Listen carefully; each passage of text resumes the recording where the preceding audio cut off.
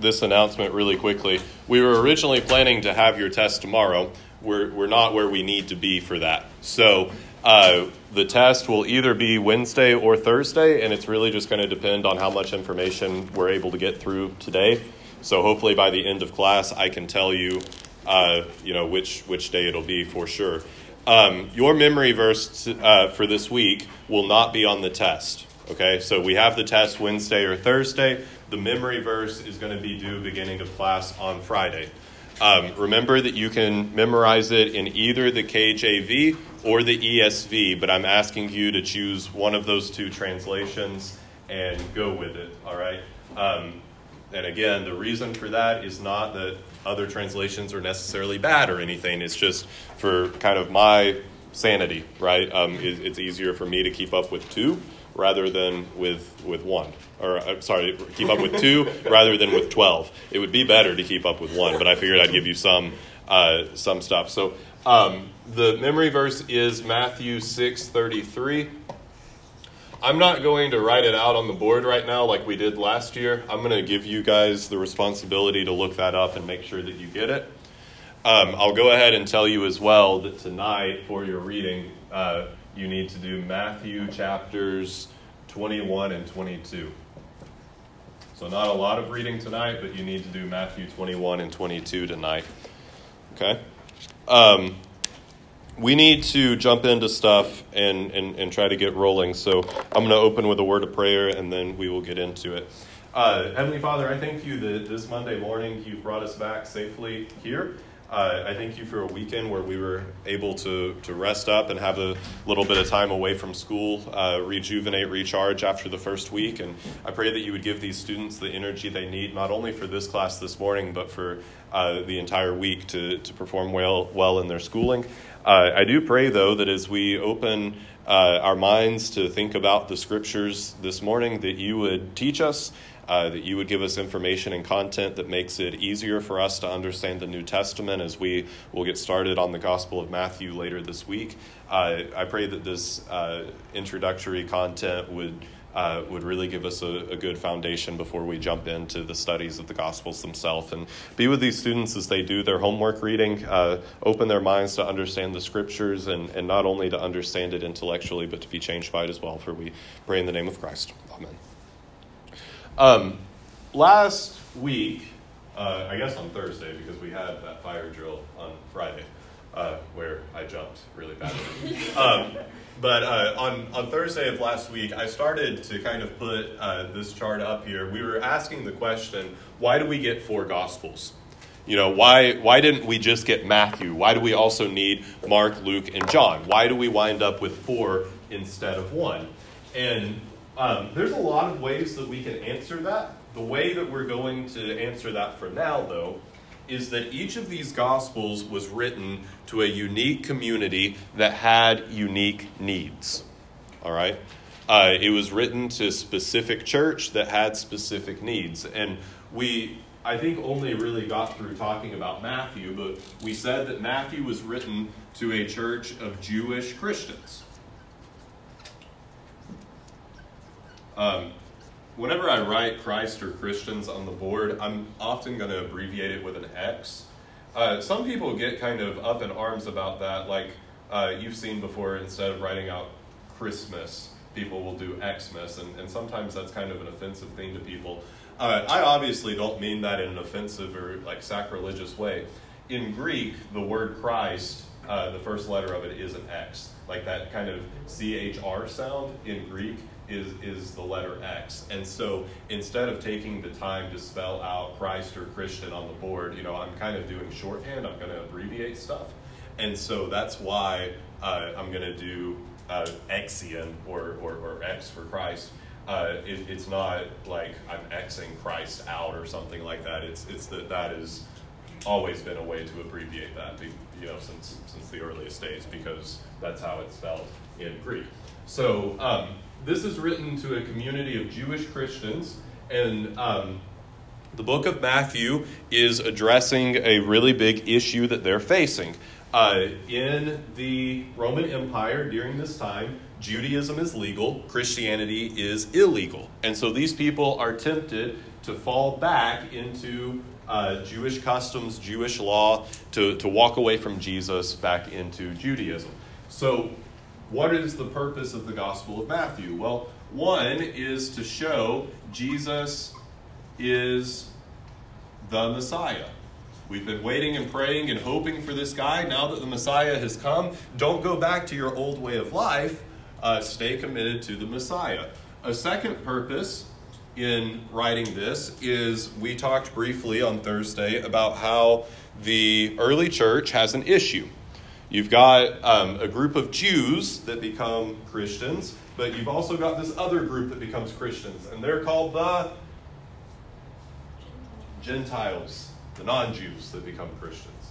And these two groups have a really hard time getting along. All of the four Gospels have to address this in one way or another. These two groups have a really hard time getting along. The Jews have a tendency to think that they're better than the Gentiles. They have the tendency to give into pride, to feel superior. And so one of the purposes of the Gospel of Matthew is to say Jesus is the Messiah, so stand firm. But another purpose is the Gospel of Matthew is very pro-Gentile. It presents a Jesus who is very pro-Gentile. So this is pushing towards church unity, towards love and peace in the church. The Messiah you worship loved the Gentiles and accepted the Gentiles, so you Jewish Christians need to too. And I mentioned a few ways that the Gospel of Matthew does this. We'll explore more of them as we get further into it. But one of the ways that we already highlighted was through the genealogy in Matthew chapter 1. How do you spell genealogy? Gene? GeneaologY. Like that? Yeah, okay, that looks good. Thanks, Chris. So one of the ways that Matthew makes this argument, this pro-Gentile argument, is through the genealogy, where there are 4 women listed, and what's true of all of the 4 women? They're all Gentiles.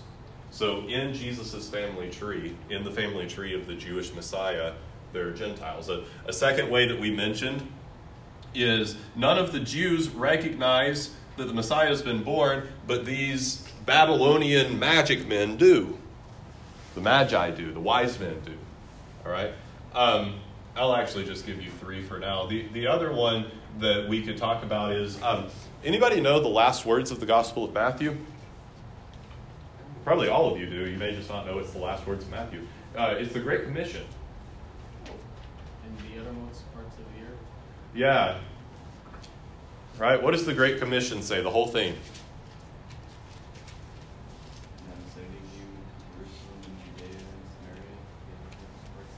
That's the version in Acts. Anybody know the version in Matthew 28, 19, and 20? Sophia? Go for it. Okay. Go therefore and make disciples of all nations, baptizing them in the name of the Father, the Son, and the Holy Spirit, teaching them to observe all that I have commanded you.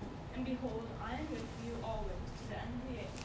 Yeah, so Jesus sends his disciples into all the what? Nations. So the gospel is for all the nations. That word for nations is really in Greek just the word Gentiles, right?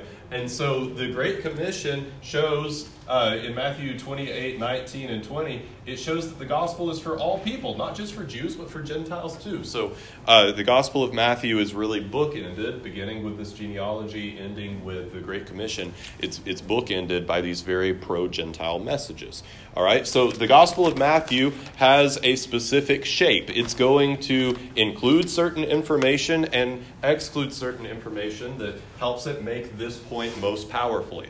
If there's a piece of information that's not really relevant to this, all right, it might be relevant to Mark or it might be relevant to Luke, but if it's not relevant to these purposes, Matthew might exclude it.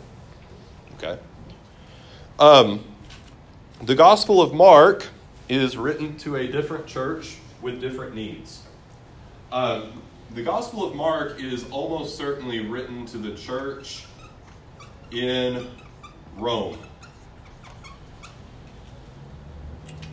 All right? It's written to the church at Rome, and it's written almost certainly right after their pastor's been killed.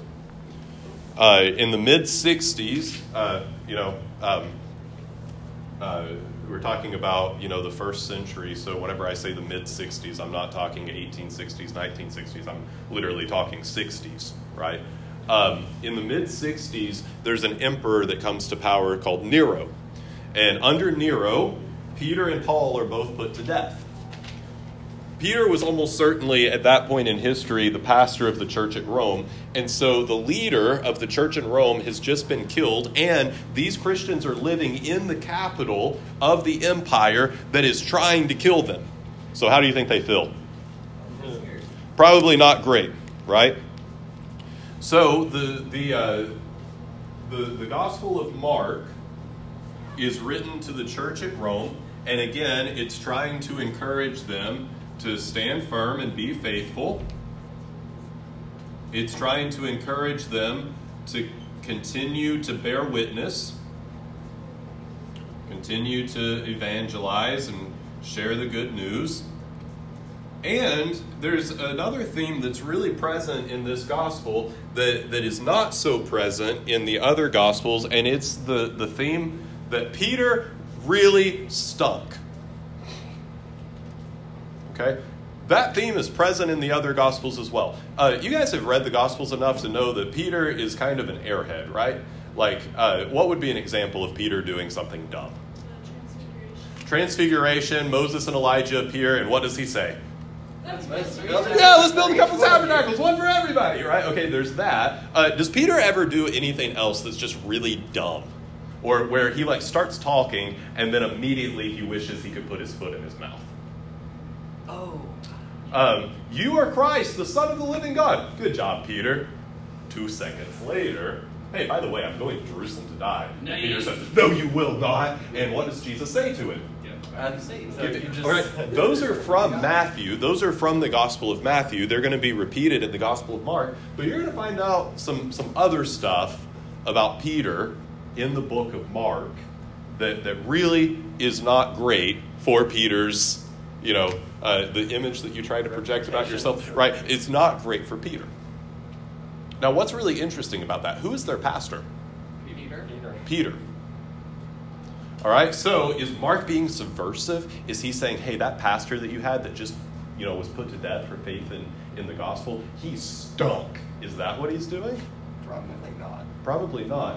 What he wants to show is that there's forgiveness for cowardice. In the Gospels, Peter acts like an idiot, and he's a coward. And some of the people in the church at Rome, before they received this gospel, guess what? They've been idiots and they've been cowards. But the gospel has the power to take idiots and cowards and transform them into mighty men of faith, just like it did Peter. So it presents Peter in kind of a negative light. This church knows what a heroic stance he took at the end of his life, but it presents him in a negative light in order to encourage them. This guy messed up too. Your pastor that all of you, have such a high respect for, that eventually was put to death for being so courageous, this awesome pastor of yours didn't always look like that. How many times did he deny Jesus? 3, right? What happened in the garden, by the way? They come to arrest Jesus, and what does Peter do? Do you remember? He takes a sword, and what does he do? He cuts off the guy's earlobe. Whichever way you slice, if the only thing you take off is a guy's earlobe, that's pretty pathetic. What that tells me is that Peter took the sword and closed his eyes and went like that, right? And, wound up nicking the guy's ear a little bit. All right? This guy, does that sound like the brave, courageous warrior, by the way? Probably not, right? This guy, is presented in kind of a negative light, but that's meant to encourage the church. They know what a hero he became. And so showing where he started off at is an encouragement to them that there's grace and forgiveness for you if, out of fear you've not done what you should have done. If out of fear you didn't stand firm. If out of fear you didn't bear witness to the gospel, don't feel like your time is up and you missed your chance. God is a God of grace, and the gospel can transform cowards into brave men. So there is an emphasis on Peter's failures is really emphasized. And then another thing that's going to be emphasized in the Gospel of Mark is, who is persecuting this church? People from where? What empire? Rome. One of the really big themes in the Gospel of Mark is the gospel is for Romans. This is the only gospel that tells you that right after Jesus died, one of the soldiers that helped crucify him looked at the other soldier and said, you know what, I actually think he was the Son of God. And one of the things that it wants you to do is, okay, these soldiers are maybe coming to your house to arrest you, throw you in jail, whatever. You need to be prayerful for them. You need to bear witness to them because God's gospel is powerful enough to save them too. The Lord loves them too. So instead of being anti-Roman, the Gospel of Mark is very surprisingly pro-Roman. You wouldn't expect that, but that's what it does. The Gospel of Luke is a little bit harder. Luke addresses his Gospel to something called Theophilus.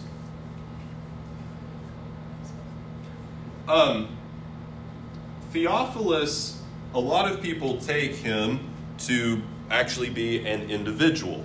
The name literally, theos is God, philos is love. So this either translates to lover of God or beloved of God. It's not quite clear whether this means someone who loves God or someone who is loved by God. Both are probably true. But some people interpret Theophilus, I'm going to kind of do this. We're going to break this into two. Some people interpret Theophilus as an individual. Here's a question, well, let me lead you into something. The book of Luke and the book of Acts are both written to Theophilus, and that makes up 40% of the New Testament. 40. Wow. A little bit over that, actually, but not quite 50. It makes up roughly 40% of the New Testament. Luke and Acts together do. All right? And both of them are addressed to Theophilus. Tell me about books in the ancient world. They were very rare. They're very rare. Why? Because you had to handwrite it, you couldn't just print it out. Yeah, you have to handwrite it instead of printing it. So it takes a high level of education, but it also takes a lot of money, resources, paper and ink and the little, reed thing that you write with. All of these things are pretty expensive. So if Theophilus is just a dude and he wants to know about the life of Jesus and the life of the early church, so he says, Luke, write it down for me. What must Theophilus be? Very rich. Very rich. All right, is he rich maybe? If this is just one dude, is he super, super rich? His name is also in Greek, not in Hebrew. All right? Matthew had another name. What was Matthew's other name? Levi. Levi is his Hebrew name. Matthew is his Greek name. Theophilus is a Greek name. He never gets another name. It's just this Greek name. So that tells you that he's probably a Jew or Gentile. Probably a Gentile. And if he's a rich Gentile, he's probably a, what type of Gentile? Like what specifically? Roman. Probably a Roman. Maybe even an official. Luke uses a lot of kind of law court language to Theophilus in his gospel. So he may be an official. He might be an armyman. Some people have suggested that he was a captain of the army who just took an interest in Christianity, and that Luke is writing his gospel to try to convince Theophilus not to persecute the early church. I don't find that very persuasive personally, but it could be that this is a really rich Roman guy. All right? If that is the case, we can see that the Gospel of Luke is really tailored to this guy and some of the needs that maybe he had. How do rich people usually view poor people? Not very much. Usually have a tendency to look down on them. The Gospel of Luke, more than any of the other Gospels, elevates the poor and poverty. For example, in the Sermon on the Mount that you guys read not long ago, Jesus had a statement where he said, "Blessed are the poor in spirit, for theirs is the kingdom of heaven." Luke changes that. In Luke, it reads, "Blessed are the poor, for theirs is the kingdom of heaven." More in Luke than in any of the other Gospels, Jesus interacts with poor people, shows them dignity. He does this in the other Gospels as well, but it's just very much emphasized in Luke. It happens more. There's more stories about it included in the Gospel of Luke. All right? Luke has more teachings on money and the dangers of wealth and things like that than Matthew and Mark do. Matthew and Mark have them, but there's more of it in Luke. So is this maybe because it's written to this really rich Roman and Luke is wanting to remind him, you're not better than poor people? Is he trying to remind him, hey, you're wealthy, that's fine, that's great, but remember that there is a snare. Love of money is a root of all kinds of evil. Is that maybe a purpose here? You guys, does that make sense? Okay. Another thing that happens along these lines is Luke presents us with a lot of surprising examples. I'm going to show you guys this. Hopefully, I'll give you an example of this hopefully a little bit later in this class period, but definitely tomorrow if we don't get to it today.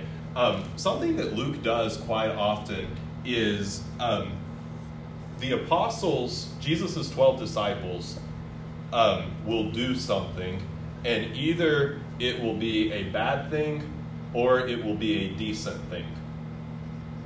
But then right after that, someone else will come on the scene, some nobody will come on the scene, and whereas the disciples either did something bad or decent, this nobody will do something great.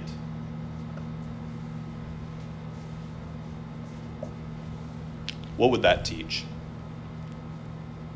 If you're an early Christian living, just after the time of the apostles, just after the time of the disciples, how do you probably think about these guys? They're just the same as everybody else, maybe? Oh, wait. How would you be tempted to think about them? They're holy and perfect. Yeah. Put them up on a pedestal, really exalt and elevate them. And maybe one of the things that Luke does is he kind of brings them down so that you see them just like everyone else. I'll show you an example of this a little bit later on where Peter does something that's pretty decent, but in the very next story, a leper comes walking up to Jesus, and what the leper says makes Peter look pretty bad. All right, I'll show you that here in a little bit, either today or tomorrow. Others think that maybe Theophilus was not an individual. This means either lover of God or loved by God. Some people think that this is a title that is maybe put on a certain church. Later in the New Testament, the book of, I believe it's 3rd John. It might be 2nd. No, hold on. 2nd John. The book of 2nd John is addressed to the chosen lady. All right? It's pretty clear in 2nd John that the chosen lady is not an individual woman. It's a phrase that refers to a church that John is writing to. All right? So it could be that Theophilus is, a word that Luke uses to write to a certain church. And if that's the case, the church is probably made up of a mixture of Jews and Gentiles. And the Gospel of Luke, I've told you before, Luke looks like what other Gospels? What Gospels look alike? Matthew, Mark, and Luke. Luke adds an entire section of Jesus' ministry that Matthew and Mark don't have. I'll talk about that probably tomorrow, all right? He adds an entire section of Jesus' ministry that the others don't have, where it's Jesus on the way to Jerusalem. He leaves a place called Caesarea Philippi and starts going to Jerusalem. And Luke includes tons of stories, tons of parables, tons of teachings that Jesus gives from Caesarea Philippi to Jerusalem that Matthew and Mark don't have. And almost all of those stories that are unique to the Gospel of Luke deal with the Jew-Gentile problem. And so, again, this one is probably trying to promote unity in the church in that way. All right? And so it's addressing this Jew-Gentile problem again. We'll talk about that again probably tomorrow in a little bit more detail. Let's not talk about John right now. All that you should know is that something that I've already told you. Does John really look like these other three Gospels? Not really. No. Over half of the Gospel of John centers on the last week of Jesus' life. So is it really a synoptic gospel? Is it really an overview of Jesus' life the way that these are? No. Not really, right? And so the Gospel of John, I told you, if you kind of think about the other three Gospels doing this, John kind of comes in and fills in gaps. And again, I'm going to explain what that means a little bit more probably tomorrow, okay? So let's just kind of leave that there. John can be blank for right now. Just know the only thing that you really need to know for the test for John is that it does not look like Matthew, Mark, and Luke. So if I asked you a question and I said, is it true that the Gospel of Mark gets all of its information from the Gospel of John, you would say what? No. If I said, John looks exactly like Matthew, Mark, and Luke, you would say? No. Okay. Then you guys will be good. That's all you really need right there. At least that's all you need about John. Okay. That's the only question. That is the only question on the entire test. No, it's not. Let's talk about I got ahead of myself last week. I introduced you to a phrase and then realized we weren't ready to talk about it yet. But let's talk about something now. Yes, yeah, called the synoptic problem.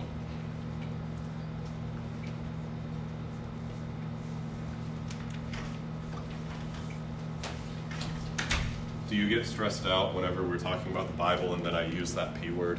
Problem, right? I would put it like this: synoptic, and then scare quotes, problem. It's not really a problem for us. It's just something that we need to recognize and notice. And the synoptic problem is this. What are my three synoptic gospels? Matthew, Mark, Luke. All right, so whenever we talk about the synoptic problem, know that we're talking about Matthew, Mark, and Luke. And the synoptic problem basically says Matthew, Mark, and Luke look alike, but they are not identical. Whenever we say that they look alike,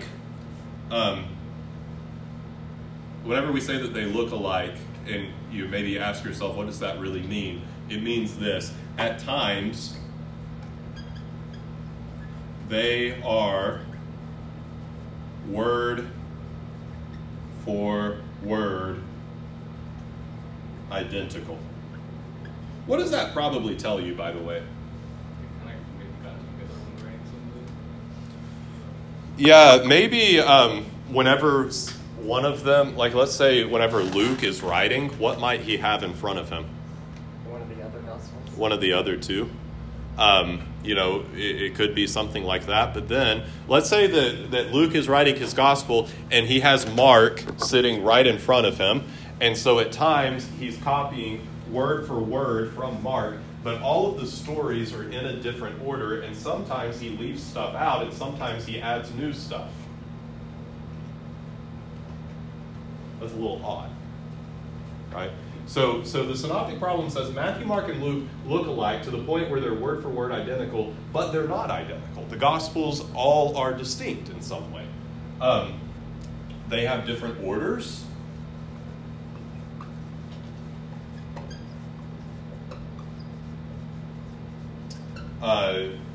Include or exclude different stories.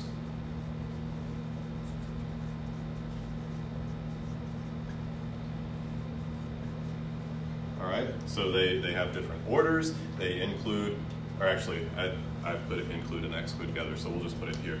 All right, they have different orders and they include and exclude different stories. And so the synoptic problem is basically asking the question, why does this happen? All right, if you just read the Gospel of Matthew, and you get into it, and you're reading, okay, Jesus gives the Sermon on the Mount, then he heals a leper, then he heals 9 other people, and then he gives another sermon, and then he has this thing where he heals someone on the Sabbath, and then preaches another sermon. You would kind of assume, probably, that all those stories are told in what? In order. Then you flip to Mark, and boy, Mark looks different. Because all of a sudden, the healing of the leper is one of the very first things that Jesus does in his ministry. But then, like, some of that other stuff is all out of order. Okay? So then you get to Luke, and Luke actually has him healing the leper before he preaches the Sermon on the Mount. So, I mean, think about that. In Matthew, you have Sermon on the Mount, then him healing the leper. In Luke, that order is totally reversed. All right? So if you're trying to ask the question, how does all this stuff fit together? What does it look like the 3 Gospels are doing? At least at first glance, what does it look like they're doing? Contradicting. Looks like they're contradicting. All right? So the synoptic problem is basically asking that question. Is there a contradiction? Are they going against each other? And I would answer this question, probably unsurprisingly, no, I don't think they are. Let me give you an illustration quickly. If I came to Josh at the end of the day, and I said, Josh, did you have a good day? And he says, yes, I did. And I said, tell me about your day. Josh might say, well, in first period, I did this. And in second period, I did this. And in third period, I did this. And in fourth period, I did this. And so on and so forth. And I said, great, Josh, I'm glad you had a good day and, enjoyed it. Sophia, did you have a good day? Yes. Tell me about it. Well, in third period, I got to hang out with my best friend.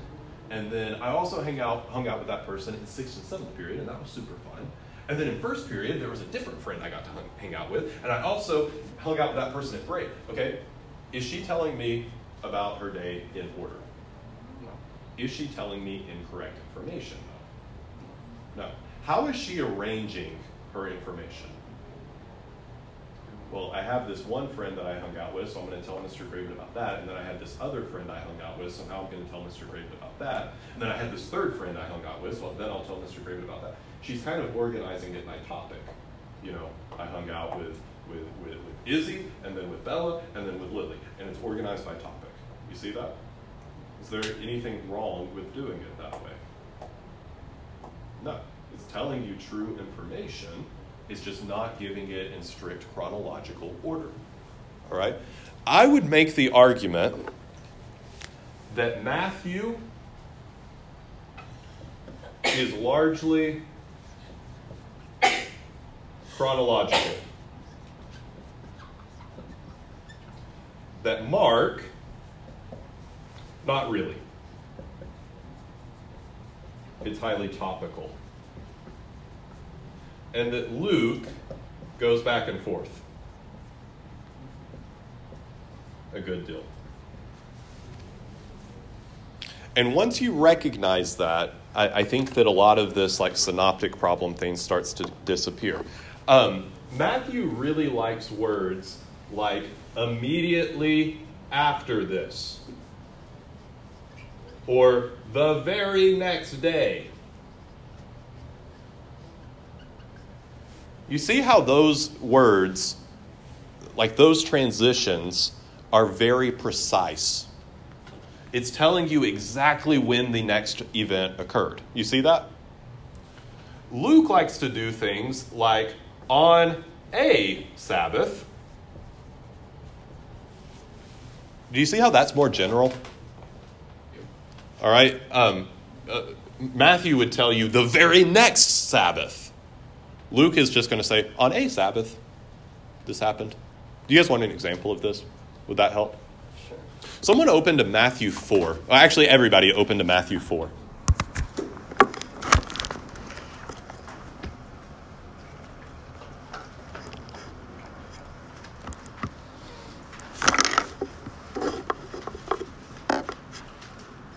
Matthew 4 is the temptations of Jesus in the wilderness. What order do the temptations go in according to Matthew? The stones, and then the tearing yourself down from the temple, and then the worship me. Yeah, bread testing worship. Turn these stones into bread. Throw yourself down from the temple and God will catch you. Worship me and I'll give you all the kingdoms of the earth. Look at the words that Matthew uses to describe the order of the temptations. All right. In verse 5, the first temptation ends and Matthew says, then the devil took him to the holy city and set him on the pinnacle of the temple. All right. Jesus responds to that temptation. All right. And then in verse 8, the third one starts up and it says, and again the devil took him to a very high mountain. All right? So the first one happens, and then this one happens. And then this one happens. Matthew is really trying to present a strict order to you. Luke doesn't. Luke presents it in a different order. In Luke chapter 3 of Luke. My Bible's actually not telling me for sure. Is it Luke 3 that has the temptations? Yeah. No, it's Luke 4. Okay. Notice how it goes in Luke. All right. In verse 9, you're transitioning from the first to the second one. And all that Luke says is, and he said to him. Right? In this one, it's in Luke, instead of being then, it's and. You know, if you compare these words, which one is more exact? Then, right? It's telling you this happened, then this happened, then this happened. Whereas here it's just saying, yeah, this one thing happened, and another thing happened, and a third thing happened. Right? This is a really good illustration of how Matthew and Luke use time indicators. Right? Yes. Does Luke do it the bread and then worship and then the testing? Bread, worship, testing. So he switches these orders. So which one is it? You know, Matthew says it's bread, testing, worship, and Luke says it's bread, worship, testing. Which one is it? Are they contradicting which order it went in? Well, no. Which one is trying to tell you exactly which order they happened in? Matthew very clearly is Luke. He's just saying this one happened and this one happened and this one happened and this one happened. Right? It's still all there. Yeah, it's all there, but notice that the wording is much more general here. Luke is not claiming this is the exact order it happened in. Matthew is. Matthew is claiming this is the exact order it happened in. All right? So just paying kind of close attention to some of that stuff, covers over a multitude of confusion. But let me show you something else with this synoptic problem that I think is really helpful. We put this chart up on the board a second ago and made the point that all of these gospel writers are writing to different communities that have different needs. And I'm going to use one story from the Gospels and show you how Matthew meets a need, Mark meets a need, and Luke meets a need. Same story, three different meanings for the three Gospels. Okay? I'm going to use my favorite story in the entire Bible. You guys know what it is? I've told you before. Anybody know? Oh, I feel like I do. It's the story of Jesus. It's not the fish one. The fish one's funny, right? But no, it's not the fish one. No, it's the healing of the leper, which, if you... Huh? When he breathes on him? No, whenever the leper comes to him and says, if you're willing, you can make me clean, and then he touches him and heals him. Yeah, I usually talk about that like 3 times throughout a semester in either Old or New Testament class, because I wrote a very long paper on it, which got published. So you can read it at some point. But we'll also go over it in a few days, so it would be a little bit redundant, because I'm just going to tell you all the things in the paper. So let's see. We get out of here at 55, don't we? Yes. Drats. Okay, we'll get started. Do we have time to get started? All right, let's do just this part, and then We'll talk about it a little bit more. We're probably not going to get to that test until Thursday. So plan on the test being Thursday. That sound good? A couple extra days. Plan on the test being Thursday. And if we finish up a little bit early on Wednesday, that's just a little bit of time to review. We're going to be talking about the healing of the leper. And we're going to be talking about why the synoptic problem is not a problem.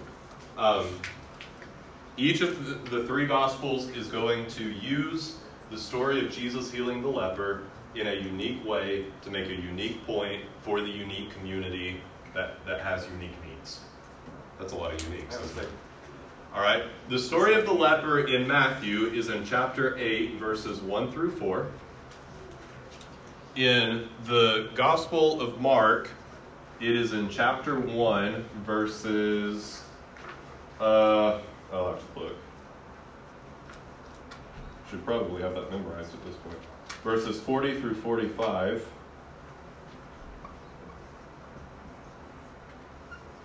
In the Gospel of Luke, it is in chapter 5, verses 12 through 16. Okay. Tomorrow we're going to have to take a little bit of time and talk about the context and talk about how it is paired with very different stories in each of the three Gospels, and it is making a very unique point in each of the three Gospels. All right?